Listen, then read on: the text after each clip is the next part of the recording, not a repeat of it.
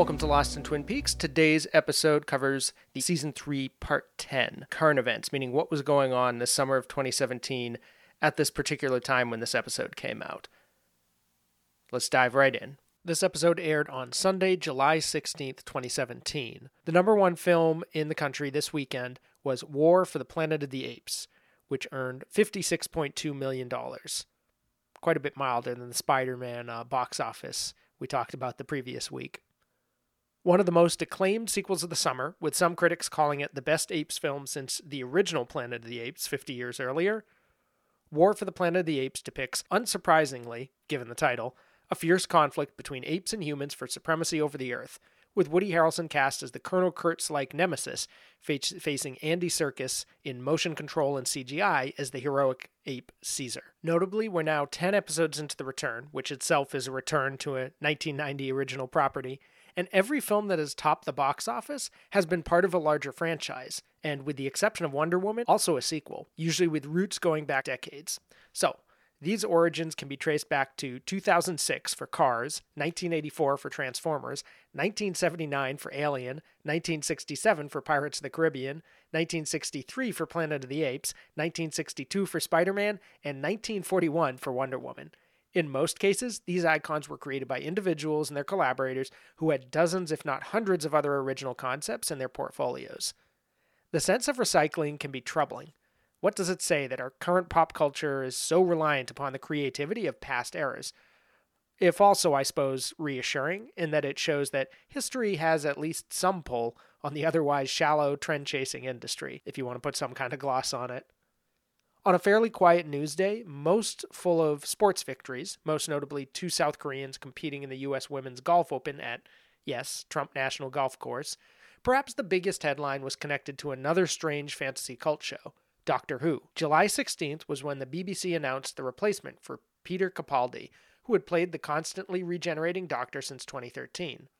The 50-something actor would be replaced by Jodie Whittaker in her mid-30s, the first female Doctor in the show's history, although several others had been considered. This is in keeping with general trends, like the hoopla surrounding Wonder Woman's premiere and blockbuster success, celebrating feminist incursions into typically male areas of pop culture. Whittaker would make her debut 5 months later on a Christmas special, Twice Upon a Time, calling to mind The Prisoner's penultimate episode, when the Doctor would fall off the small time machine and spacecraft known as TARDIS, bigger on the inside than the outside, and land in Sheffield as the She-Doctor, in an episode titled The Woman Who Fell to Earth, in a nod to Peaks alum David Bowie. Quite a lot of shades of Twin Peaks Part 3 here, in which Nato is thrust from the TARDIS-like cube, which I recall many podcasters comparing at that time to Doctor Who. A full confession, perhaps an odd one for a person recording a super in-depth podcast on Twin Peaks of all shows, I understand almost nothing about Doctor Who and find the whole concept and mythology utterly bewildering. The Time magazine cover this week was Game of Thrones. This was for the week beginning July 10th, 2017. So we've got Planet of the Apes, Doctor Who, and now a third pop cultural icon for this week, the HBO show that would soon swamp Twin Peaks in the ratings. It's a bright, colorful cover, shot by the fashion photographer Miles Aldridge, that positions 5 cast members of Game of Thrones around a table, surrounded by lush curtains. The lighting, costuming, and composition all suggest an early Renaissance painting. And that influence is cited by Aldridge himself, alongside pop art and psychedelia. He specifically dropped the names of Albrecht Dürer and Lucas Cranach, adding that he looked to stripped back interpretations of The Last Supper for composition, and Cy Twombly for color.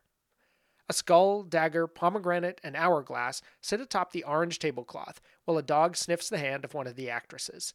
The caption makes no bones about what it is celebrating. Inside the world's most popular show. Time backs this claim in the article, writing, an average of more than 23 million Americans watched each episode last season, when platforms like streaming and video on demand are accounted for. And since it's the most pirated show ever, millions more watch it in ways unaccounted for. Thrones, which holds the record for most Emmys ever won by a primetime series, airs in more than 170 countries. It's the farthest-reaching show out there, not to mention the most obsessed about. People talk about living in a golden age of TV, ushered in by hit dramas like The Sopranos, Mad Men, and Breaking Bad. All had precisely honed insights about the nature of humanity and of evil that remade expectations of what TV could do. But that period ended around the time Breaking Bad went off the air in 2013. Where and what came next? An unprecedented glut of programming, with streaming services like Netflix, Amazon, and Hulu jumping into an ever more crowded fray. Now, there's a prestige show for every conceivable viewer, which means smaller audiences and fewer truly original stories.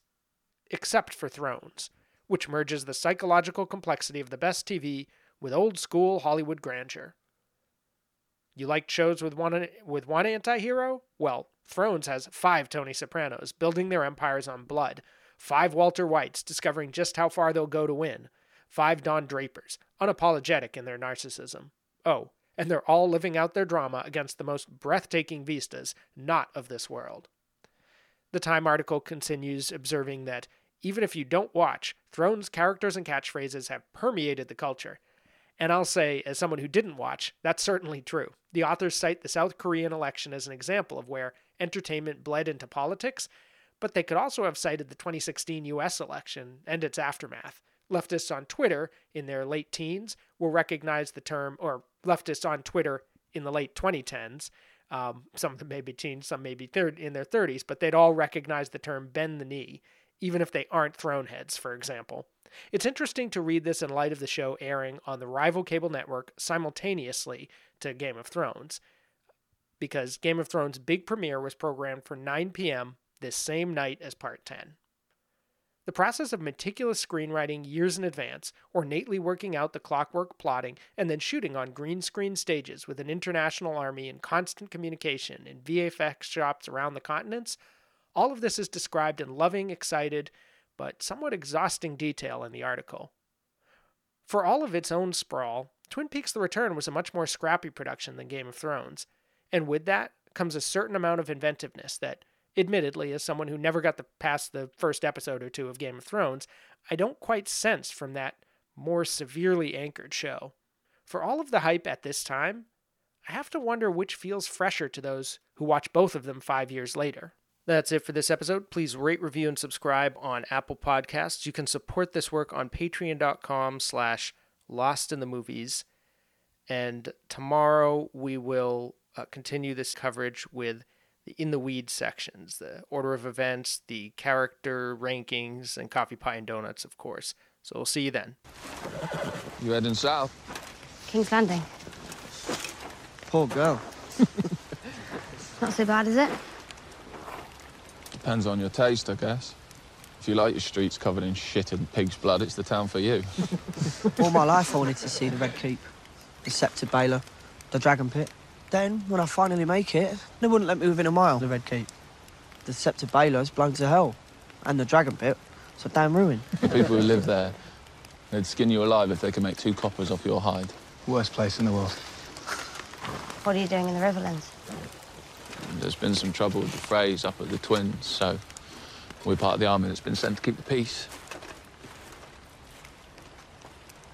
Here you go. Guess first. Oh, no, I couldn't. You don't have enough. But my mother always told me to be kind to strangers. Strangers to be kind to you.